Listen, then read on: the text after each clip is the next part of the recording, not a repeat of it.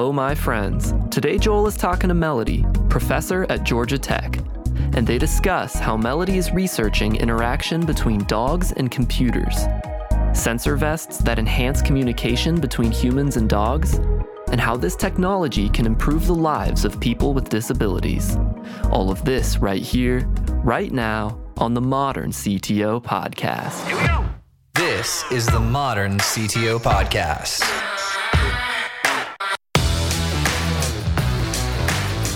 So I was curious, could you just give me like a brief backstory of what you've done so far?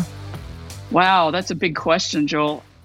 Early on, I was working in industry with a computer science degree, and I loved that. I was great. I was a developer. We did defense systems. I worked for several different companies and really enjoyed that. But I found that I was not getting the creative outlets that I needed.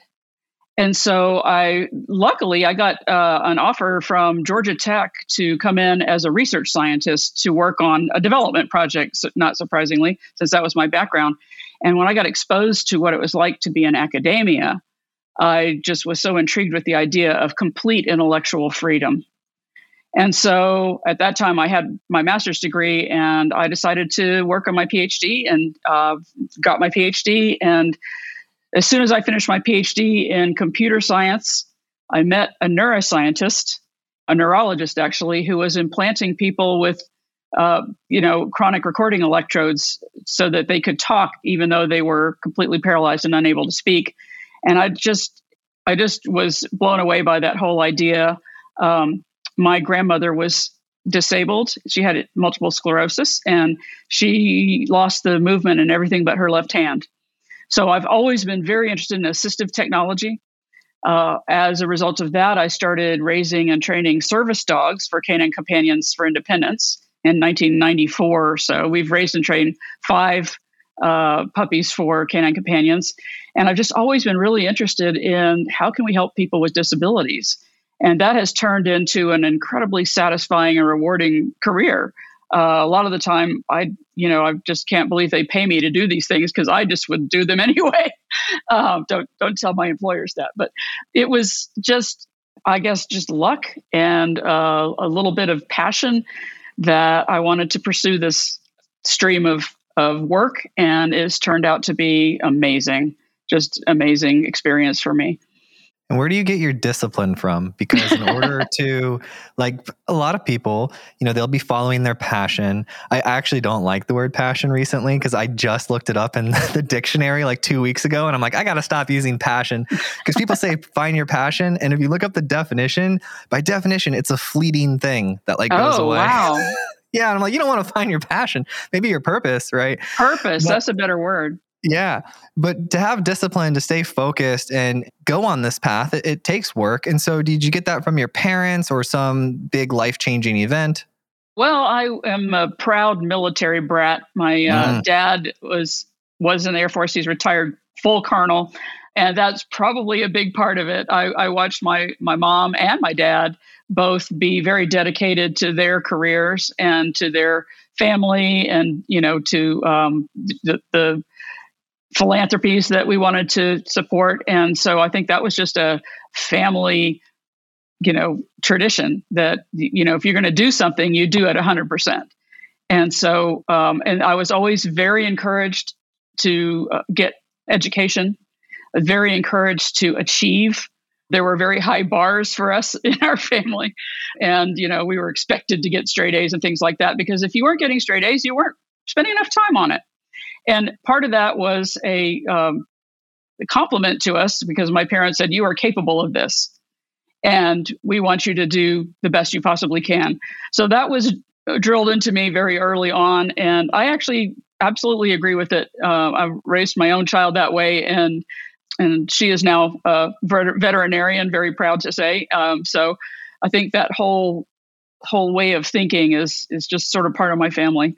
I have no idea where she got the interest in dogs from. I have no idea. Dogs and horses, her whole life, bless her heart. Well, I live on a farm, so that's right up our alley. I'm so jealous. Yeah. My wife was a vet tech for 15 years. Oh, wow. Before she became full-time mom. And their vet tech clinic was next door, essentially, to the Southeastern Guide Dog. So they worked on a lot wow. We have worked with them. Oh, yeah, they're down in Florida. Yeah. So we're a dog family, and we do have something else in common. So my dad was in the Air Force, and that's where him making me make my bed, I think, is one of the first, you know how they go. So yes, being around that. Yep. There's a very specific way to make a bed. I bet you and I make them the same way. Yep. It's amazing how much, a lot of people will ask me, okay, what's the secret to being a great technology leader? And it's really hard to express to people, like your environment plays a huge factor. And so understanding how to, self-awareness of where you're at in your environment and how to change it and alter it to get better results. It's not like a quick thing. It's a long learned behavior thing. Yes. And the other part of that answer is that I've been part of the Georgia Tech culture since 1986 in one way or another. So I did my master's degree in the late 80s, and then I came onto the faculty as a research scientist working on specific research projects. And then I did my PhD in the 90s. And the culture at Georgia Tech encourages collaboration. It encourages creative thinking. And without my colleagues at Georgia Tech, I don't think we'd be where we are right now. But it has been just an incredible ride to work with some of the most brilliant people in the world. It's very inspiring. So that is another thing. I think the culture of the organization you're in makes a huge difference as well. And having that support and just being able to sit down with a colleague over lunch and just brainstorm stuff. And we've come up with some of our best proposals that way. Just very informal, see you in the hall. Hey, what about that idea? Ooh, yeah, let's pursue that. So that's been a big part of it as well. And then, so what are you doing with the dogs? Mind control devices? I don't know. Well, we actually, in a nutshell, are allowing dogs to communicate. It's one of the things that we're doing. So have to sort of start at the beginning. As I just told you, I have raised and trained service dogs for very many years. And so I'm very tuned into that problem space and the kinds of things that they do. I also have very, very close friends who have service dogs because of disabilities that they have. So I hang out with those folks a lot and I see what their lives are like. So I happen to be lucky enough to share a lab since 2006 with one of the pioneers of wearable computing, Dr. Thad Starner. He's a very close colleague, and we have done many, many, many things together.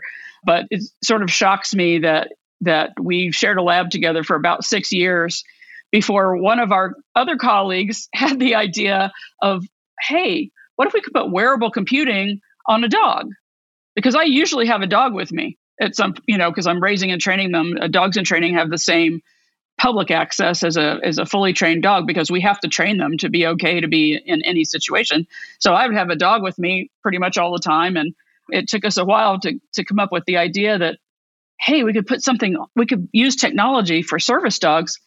And our colleague was thinking, wow, we could make, pretty lights and make them, safety and that kind of thing. And then I sort of had an epiphany. It's like, wow, these dogs could call 911 in an emergency. If we put a cell modem and some sort of an affordance on their service dog vest that they're already wearing, we could put a button on there. We could put something that you could tug. And these dogs could do a number of things. Anything you can do with a computer, these dogs could do. And so that is how the FIDO project started. That was our very first project. FIDO is a backronym that stands for Facilitating Interactions for Dogs with Occupations. So that is how we started thinking about what kinds of things, taking human-computer interaction, which is something that I teach, how do we take the theory and methods of human-computer interaction and take it into the animal world? Because we have a perfectly valid user, doesn't have hands, doesn't have opposable thumbs, but they have a nose, they have paws, they have all kinds of things they could use to activate sensors. And so we started to do some usability testing like we do for humans, but with dogs. We started with dogs since they're the easiest to get a hold of, and we learned some incredible things. We started out thinking about what are the natural things that dogs do to interact with their environment. Well, they can bite things. They can hold things in their mouths and carry them around. They can bite on and tug something. These are all things that little puppies can do. They can touch things with their noses. They can touch things with their paws. So we looked at all of these things and said, okay, what's the most, natural thing for these dogs to do to be able to activate a computer that's on their vest? So we came up with 9 different sensors, 9 different affordances. Affordance is just the word we use in human-computer interaction. That means it's something that looks like it's how it's supposed to be used. Like a button is for pushing, a chair is for sitting, a slider is for sliding across. So what does that mean for dogs? So we had a wonderful time with this paper, this study that we did, and we discovered that dogs can indeed turn around and bite something that's on their vest. They can turn around and tug something that's on their vest. It's really hard for them to use their paws on something that's on the vest. So we kept it to a nose and snout interaction. But the dogs actually started to invent their own ways of interacting with it. So one of the things that we did was a proximity sensor on the vest, which is just like an automatic faucet. You wave your hand over it and it turns the water on. Well, the dog would wave their nose over it and it would activate the computer to do something, either send a text message to somebody or make a phone call to 911 or say something. We put a little speaker on there and it would say, "Excuse me, my owner needs help." And it turned out that with this proximity sensor, the dogs, we thought they would touch it with their nose because that's a very natural thing that dogs do, is touch things with their noses. And the dogs ended up inventing gestures to activate the sensor. So they would wave their nose down or they could wave their nose up, which made us think, we could have two different messages here because they can interact with us in different ways. One dog did it with his ear. He just bent his head over and activated the sensor with his ear. And so we found out that our user is very engaged and has some opinions about how these things need to be used. So it was a fascinating study. We ended up sending the paper to the flagship conference, International Symposium on Wearable Computing, and we won Best Paper that year. So that was gratifying because it really made me feel like the community of wearable technology, in particular, a lot of human-computer interaction people in there, were taking us seriously. That this was something that was not just a whim and not just a cute little project with dogs, that this is a real field. And we started reaching out to colleagues, mostly in Europe, actually. There's some folks in Europe that have sort of about the same time frame started working on these kinds of problems. And we now have an animal-computer interaction conference. We have a whole community that is working in this field. And essentially, we helped create this new field. And that kind of thing, just I can't tell you how satisfying it is to see that we discovered a whole new problem space, a whole new set of things that need theory and methods, and how do we do this best for dogs? And of course, I also have 5 horses, so we started looking at what kinds of sensors can we use for horses to wear for things like detecting lameness, which is kind of a black art. Veterinarians are amazing at it, but it's very difficult to detect lameness in a horse and to really pinpoint what it is. So we developed some systems that would measure exactly the way the limbs were moving and things like that would help us figure out what's going on with the horse. And now there are actually commercial systems out there that you can buy to do that kind of thing. So it's been an incredible ride, and I'm very proud to say that we are pioneers in this area and that it is a serious research area now. Have you written any books about it? Well, I can't really divulge too much now, but there is a book in the works. That's good. Yeah, when you see industries emerge like that and the people that are a part of their emergence, typically they're the first ones to write books, and then that helps get more people, because then we can refer back. I could say, hey, if you want to know more about, what Melody's doing, go check out this book. So exactly. Whatever we need to do to dance around this, let me know. And we can come back and we can have you back on, release the book, or put something in one of our shows. That would be great. Yeah. That's super exciting. Now, are you doing anything with the brain? I talked to this guy a couple of weeks ago, and for humans, they did most of the BCIs, they drill a hole in the skull, right? And that usually loses most people right off the bat. It's like, I don't want a hole in my skull if I don't have to. But then they found this electrode stent, and they can put it up to the jugular and release it into the veins of the brain. And then you can control with this Link computer, and they built their own operating system for it. So are you guys implanting anything in the dogs today? No, actually, all of my brain work, and I am the director of the brain lab at Georgia Tech, and actually Dr. Starner is also involved in that very heavily. All of our brain work has been with humans. And so I did start out on the very first team to ever implant a human being back in 1997 with Dr. Phil Kennedy of Neural Signals Incorporated. And there's a documentary out right now called Father of the Cyborgs, which is about Dr. Kennedy. And I'm actually in it in several places because I was his computer scientist and he was the neurologist working on that. So that's out now. You can actually stream it, I believe. But we started out with his neurotrophic electrode, which he implants in the brain, and then the axons grow through it, which allows the brain to kind of hold it there.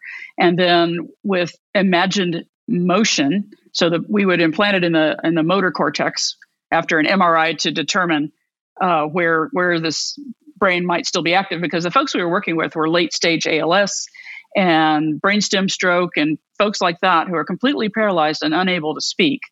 And so the idea here is let's give them a channel of communicating with a computer or a wheelchair or the TV that doesn't require muscle movement. So it's only based on brain signals. So this was Dr. Kennedy's idea, and he had been working on this idea for like 20 years before that, working in animal models. So I was fortunate to meet him at the very beginning of the work with humans, and we got an NIH grant, National Institutes of Health, to implant 8 patients, so 8 locked-in people. And over the next 5 to 10 years, we did that and tried to look at some of the things that, would make it work better. And I got very interested in non-invasive methods of doing brain-computer interfaces. And as you said, not everybody wants to go through a 12-hour neurosurgery, which is what that was. So I actually got interested in things like scalp EEG, just like you would get in a neurologist's office, and functional near infrared. And lately we've been looking at brain signals in an MRI, functional MRI magnet. So we've gotten, a variety of different things, and the systems that we've built that are non-invasive work pretty well. There are lots of colleagues that are still working on the invasive systems. And interestingly, Dr. Kennedy ended up implanting himself to continue the research after the NIH money was completed. So that's all in that documentary, Father of the Cyborgs.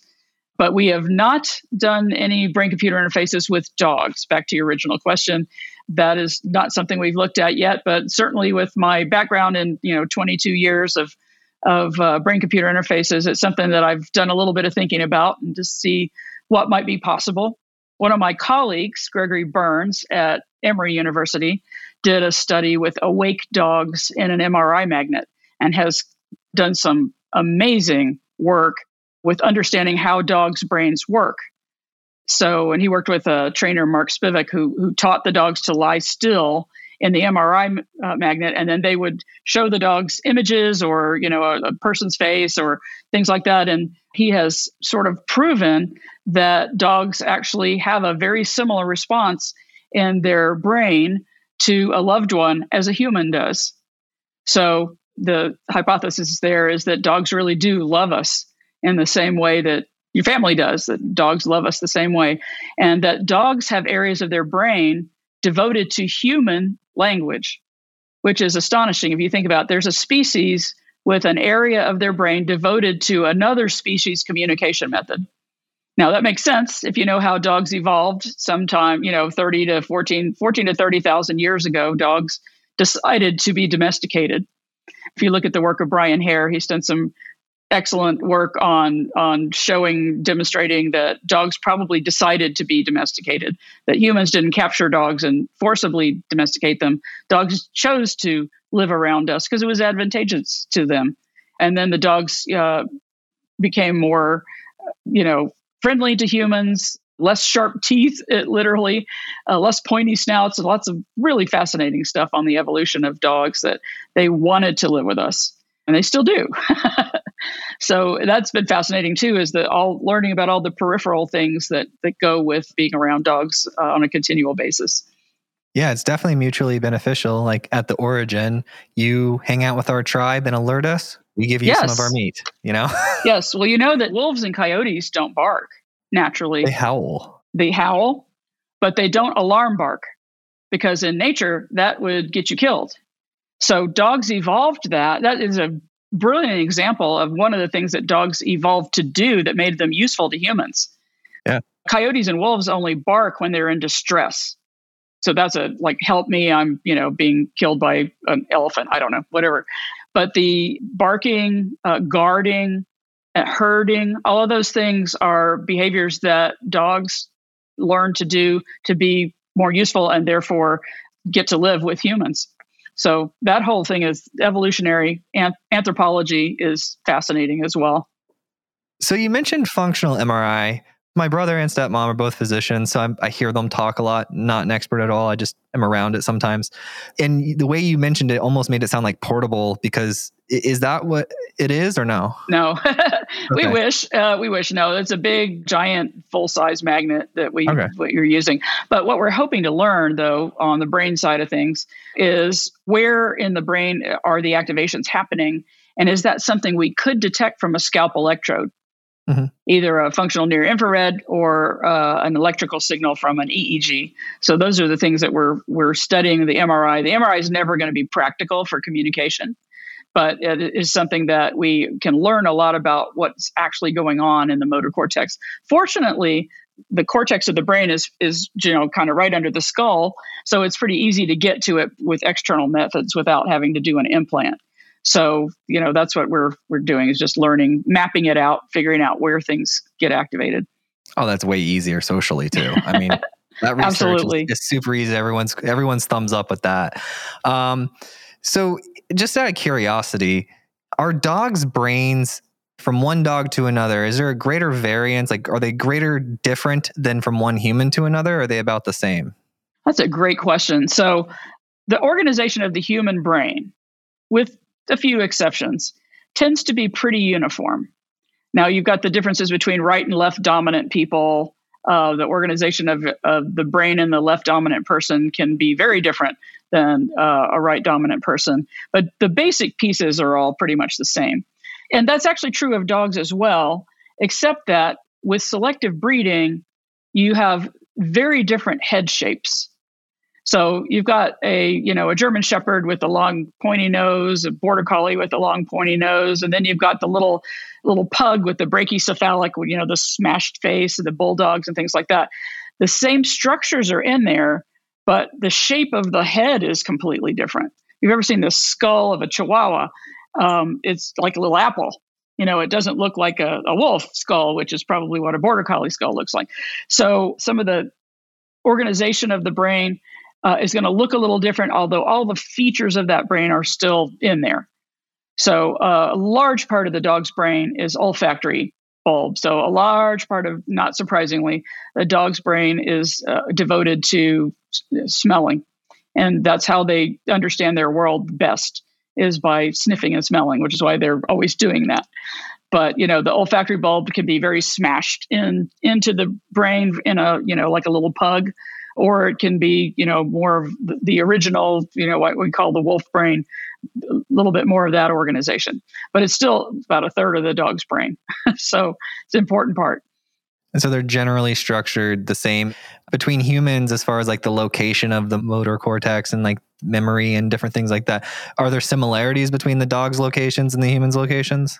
Actually, there are. There are similar parts to a dog brain and a human brain. Of course, like you said, the dogs hear sounds and process sounds. And Greg Burns and Mark Spivak discovered that they can actually process human language in something very similar to the human Broca's area, which is where we process language and sounds, Broca's and Wernicke's areas. And they do have a similar type area. So it's fascinating to find out that, the mammalian brain does have a lot of similarities between species, even though we're very, very differently built than dogs. Our brains do have some similar components. Very interesting. Thank you for indulging me on my... Yeah, sorry. I can digress all day. So you just... So I'm an entrepreneur, right? I've built companies, and I really like the market and understanding value and things like that. But I'm curious, where is this technology that you're working on? Has any of it been commercialized? Is it all still in research? Does anyone have these sensors out in the wild? Well, that is a great question too, because I am very interested in making sure that the work we've been doing for the last 10 years does become available for the people that need it. So we have developed prototypes of, for example, a medical alert vest that if someone is having a seizure or maybe a diabetic crisis, the dogs can be trained. They've already been trained to do this kind of stuff. They can detect 30 minutes before you're going to have a seizure, the dog knows it if they've been trained to do it. And some dogs do it naturally. And so what those service dogs are trained to do is to say, okay, you're about to have a seizure. They'll push you up against a wall or into a chair so that you don't fall when you have the seizure. And then when you start to have the seizure, the dogs are trained to lick the person's face and to try to rouse them. And so, that these are the things that the dog can do is stay with the person. But what if that dog could reach around and press a button or pull a tab that calls 911 with your GPS location? Also, at the same time, it texts your family and says, we're at Starbucks on 5th and Spring and she's having a seizure, so that your spouse or your children or, somebody responsible would know that this was happening to you. But in the meantime, 911 has been called with some sort of probably a pre-prepared message that this is a service dog from a person with a medical condition, epilepsy or whatever, that causes them to have seizures, and the dog has now alerted. And so this could save lives. So yes, we would love to have someone commercialize this. I'm a scientist and a researcher and an educator. And so that is my purpose. I won't use the word passion because we just had that discussion, but that is my purpose. And so I am not an expert in entrepreneurship, but I would love for someone who is interested in commercializing this type of technology to talk to folks like that might think that there's potential in this. And now, obviously, the disability market might not be that big now, but if we could get insurance companies to cover some of this stuff, I think that it would be really, really valuable for people with severe medical conditions. There are a lot of other uses besides medical alert. I have a colleague at Canine Companions who has a muscle disability. So she uses a wheelchair, but it affected her ability to speak. So she can't speak very loudly. She signs. Her dog understands American Sign Language. And so one day they were in a dog park. And so she was playing with her dog. She's, tossing a ball for him or whatever. And she got her manual wheelchair stuck in a field, in a rut in the field, and she couldn't move the wheelchair. Well, she couldn't call for help either because, she can only whisper. So she gave her dog the speak command to bark, which he's trained to do. But they were in a dog park, so nobody thought that was weird, that there would be a dog barking in a dog park. So she sat there for a while, like a couple of hours, before a human being finally walked by and she was able to wave them down and say, please help me get out of my wheelchair. So we actually built her a system that allows the dog to walk up to a human, to a person, activate a sensor on his vest, and a speaker says, "Excuse me, please follow me. My handler needs your attention." And so that would allow the dog to go and get help, because unlike Lassie films and movies and things like that, when a dog runs up to somebody, they very rarely will follow the dog. Especially if it's barking at you. If it's barking at you, you might just go, "Oh, I'm afraid I'm going to run away because this dog is going to bite me." But this allows the dog to literally go up and communicate with someone. Now, when we tested this, and we were on the Canine Companions campus when we tested this, so these are people who are expecting service dogs, but we taught the dog to go find a human, go find the nearest human. He went up, he activated his sensor. The speaker said, "Excuse me, I need, please follow me." And the person jumped back about 6 feet because they'd never had a dog talk to them before. So this is something that we would like to become more mainstream, but this is just an example of another way this can be used. A third way this can be used is that Canine Companions also raises and trains hearing dogs for people who are deaf. And so the way a hearing dog works is they're trained on specific sounds like, the baby crying or the sound of somebody calling your name or the doorbell ringing. And so what they'll do is they go up and they alert, like poke the person with their nose or however they want them to alert. And then they'll have the person follow them to the source of the sound. So that's great. If somebody's calling your name or the doorbell's ringing, the dog just gets up and takes you to the front door. What if it's a tornado siren? the dog has no way to lead you to the source of the tornado siren. But that's really important information to the person that's living in that house. They need to know that. So we developed a vest that has several different affordances on it that allows the dog to give several different messages. One of them might be the baby's crying, one of them might be the doorbell's ringing, and the other one might be there's a fire alarm or there's a tornado alarm. Any sound at all, the dog can be trained on. And it actually sends a text to the person's cell phone, or it can send a message to their head-worn display. So Thad Starner, was actually the lead developer on Google Glass. Oh. So he knows a lot about head-worn displays. And so we've certainly built some systems based on that. And this is one of them that the person would just have a message flash up in their head-mounted display that would say, hey, there's a tornado siren going off. Maybe we should get to the basement. So the dog can talk much more clearly. And, sometimes I'm taking a nap. I don't necessarily want to answer the doorbell. So it would give you a lot more information about what's actually happening without having to get up and go follow the dog around to see what is happening. So once we started looking at this area, we realized there are so many different ways that this type of communication can be used. I have one more story. And you mentioned the guide dog. So we had a student who's graduated now, but he was completely blind, and he did his undergrad and his master's at Georgia Tech. So he was on campus a lot with his dog from Seeing Eye, which is a group we worked with up in New York. So he had a Seeing Eye dog, and they were going between classes on a very familiar path one day. He'd been at school for a while. He knew where he was going, and he knew what the hazards might be, et cetera.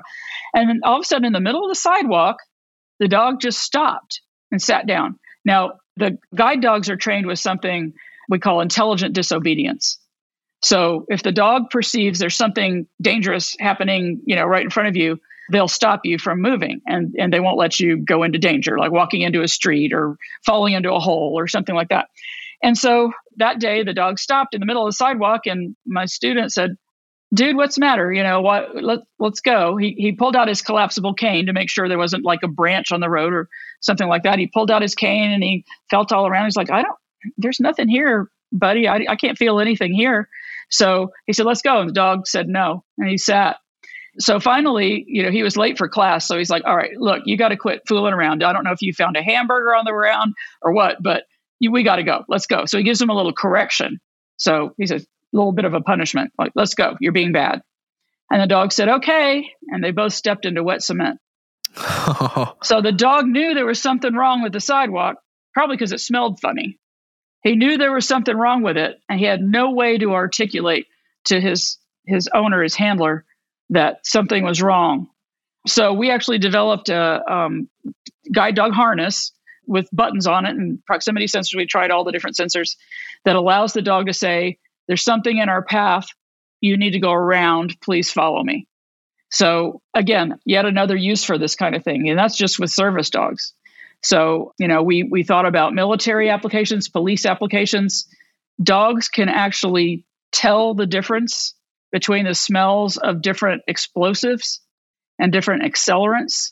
And so we actually have done some experiments, not with explosives, but with just, essential oils and things like that, to prove that dogs can actually tell the difference between, say, birch and clove scents. And they can either activate something on their vest to tell you which one it is, or even a touch screen. We actually have a project where we have dogs activating a touch screen to tell us what scent they just smelled. And we've shown that does work. So the dog could tell you, "Oh, that explosive that I just found is C4, which is pretty stable. You can bump it and it's not going to go off. But it's something really volatile like TATP. If you mess with it at all, it's going to explode." And so that's something the bomb squad wants to know, as well as the canine handler. So we even, are looking at military applications where dogs would be able to communicate something like that. Again, could save lives. Absolutely. Yeah, I didn't fact check this, but I was listening on Joe Rogan podcast to this doctor. I don't know how to say his name exactly, but he's like a Neil deGrasse Tyson type person. Okay. Yeah, I just don't know how to pronounce his name. So people are probably yelling at me right now.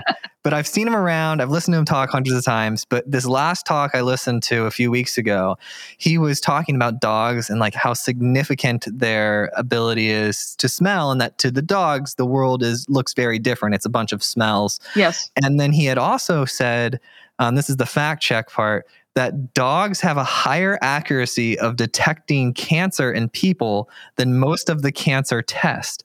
And I was like, whoa, that's crazy. We need like Dr. Dogs, you know? Well, my colleague Cindy Otto up at Penn Vet, so University of Pennsylvania Vet School, is doing exactly that. They are training dogs to detect cancer. And these dogs are extremely reliable with very, very tiny samples as well. So I think they're looking at cervical cancer. They're also looking at detecting COVID. The dogs can tell if you have COVID or not. So those studies are underway, and very, very fascinating stuff. Very, very important. I have a Bernese Mountain Dog. Yes. And he's about 8 years old. So, he's towards the end of his life, but he's still very happy and things are going well. So my wife went into labor about 2 days ago. But from the moment, like maybe like a day or two before the labor, that dog will not leave her side. Like usually he's cool with her going downstairs and going to bed, and he just kind of lays around. But he's like anxious. I was watching him on the security cam pace back and forth the whole night until she came back up. And Michelle, my wife Michelle, she's like, he knows that the baby's coming and like it's gonna come soon, and that's why he's so anxious and wanting to be right next to me and all this stuff. And I was like, that's crazy, because he's done it with all 3 of the pregnancies that we've had. So. So he's a pregnancy service dog. That's awesome. Pregnancy service dog. Well, I have had friends whose dogs, wouldn't quit smelling, like their stomach or something like that. And they went in and sure enough, they had a tumor. Wow. And how the dogs can detect that, I know that there's some really subtle smell that you probably give off if you have cancer, but the dogs were smelling the exact body part that had the tumor. How do they know? It's fascinating. My thoughts are it's like infrared light, right? Like in the 50s or whenever before we discovered it, if you were to say that there's this magical light that's around us that can't be detected, you would think the person's crazy, Yep. But these dogs have this ability to detect this, and it's just up to us. Like, earlier you mentioned something about putting the dog's brain under the MRI and them being able to see that they can love like us.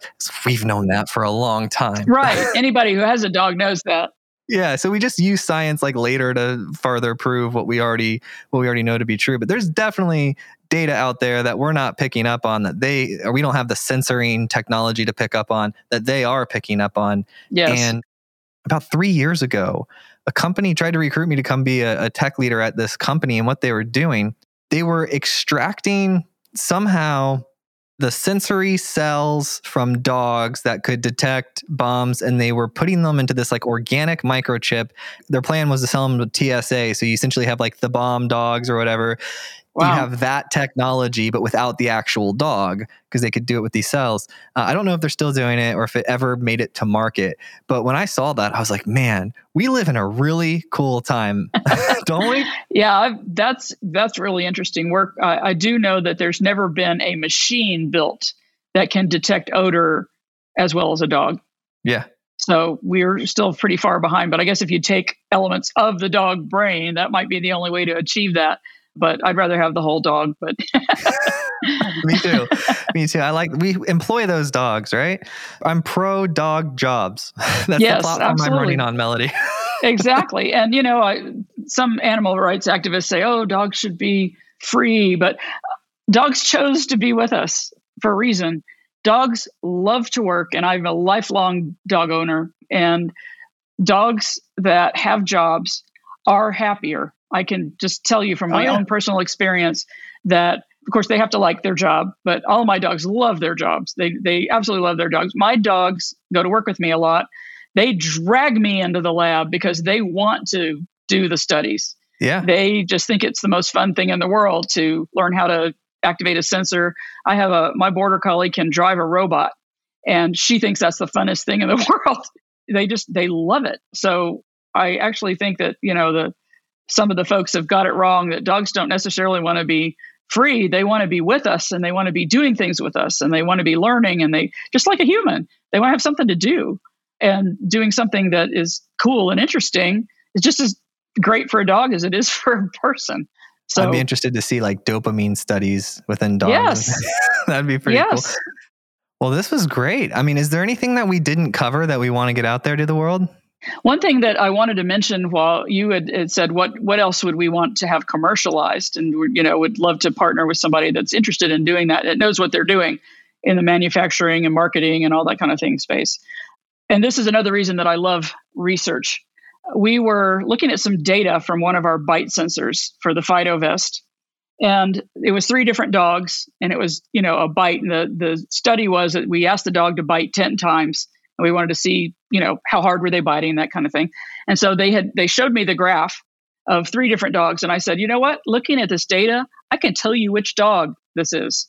So they weren't labeled, but I said this top one, that's like a metronome. So I said 10 times. Get it. And it looked like just completely even. That was my Border Collie Sky, who was perfect in every way and was a service dog, could have easily been a service dog, passed the service dog test. The middle one was a dog we had raised that had failed Canine Companions because he was too soft. And so you see, we told him to bite and he'd kind of bite. And then we tell him to bite again, he'd bite a little bit. And it just looked, you could see he was trying, but it wasn't up to threshold. And then the bottom one was my friend's agility dog, who was super high drive over the top, and his giraffe looked like this, it was like up and down, up and down, up and down, up and down. I said, that's Blitz, that's Schubert, that's Sky. And they said, yeah, you're right. And I said, I wonder if we could tell something about a dog's temperament by giving them a bite sensor and just looking at the data. And so this started another project, which we call from a company called DogStar, which actually the funding came from the military, but we were interested in looking at patterns of activation in an instrumented dog toy. So we started out with an instrumented tennis ball, something that was the size of a tennis ball, a silicone ball, and an instrumented tug toy. And I just wanted to see, can we tell the difference between the dogs that are going to make it as a service dog and the dogs that aren't going to make it as a service dog? Since I had a release dog that, Canine Companions usually lets the puppy raiser keep the dog if they fail. So we kept him. And so I thought this was really, really fascinating. So we did a 2-year-long study with Canine Companions where we went in and all of their dogs that had just come in for advanced training, so these dogs are about a year to 18 months old, we tested them with the ball. 5 minutes with the ball, throw it 10 times, 5 minutes with the tug toy, have them tug on it 10 times. And then we followed their careers to see how did they end up. And it turned out that we could predict with almost 90% accuracy which dogs were going to graduate and which ones weren't. And Canine Companions graduates at only about 40% of their dogs that they raise, then train, and breed specifically to be service dogs. But that's how perfect the service dog has to be, because this dog is going to be given free of charge to somebody that has a disability. And they probably don't have any motor strength. They probably don't, they might not be able to speak. These dogs have to be perfect. So being able to release the dogs earlier that aren't going to make it, even if we're wrong 10% of the time, because we were, I think it was 87.5% accurate. Even if we're wrong, we still could save that organization, which depends on donations for their operation. We save them $5 million a year if we can release those dogs early. So that was something that was a big aha. It's like, wow, we can do quantification of temperament. So imagine how that might be for a breeder of agility dogs, say. So which ones are going to be the best agility dogs? We might be able to tell just from 5 minutes with a ball. What if, you're looking at nosework dogs, detection dogs? Is this dog going to be a good bomb dog or a better cancer dog or a better, something else? We're actually looking at those kind of things with Auburn University right now. We are partnering with Auburn's Canine Performance Sciences group down there, and we have funding from Homeland Security to work on that. Also, we did a longitudinal study with my perfect dog, Sky, the Border Collie. We said, well, let's see how this goes over time. So we threw the ball for him, 10 times every day for a year. And then we'd take his data and run it through our machine learning classifier to say, did he pass as a service dog or not? And every single day he passed as a service dog until one day, about 8 months in, the students ran the data through and they said, he doesn't pass today. And I said, what?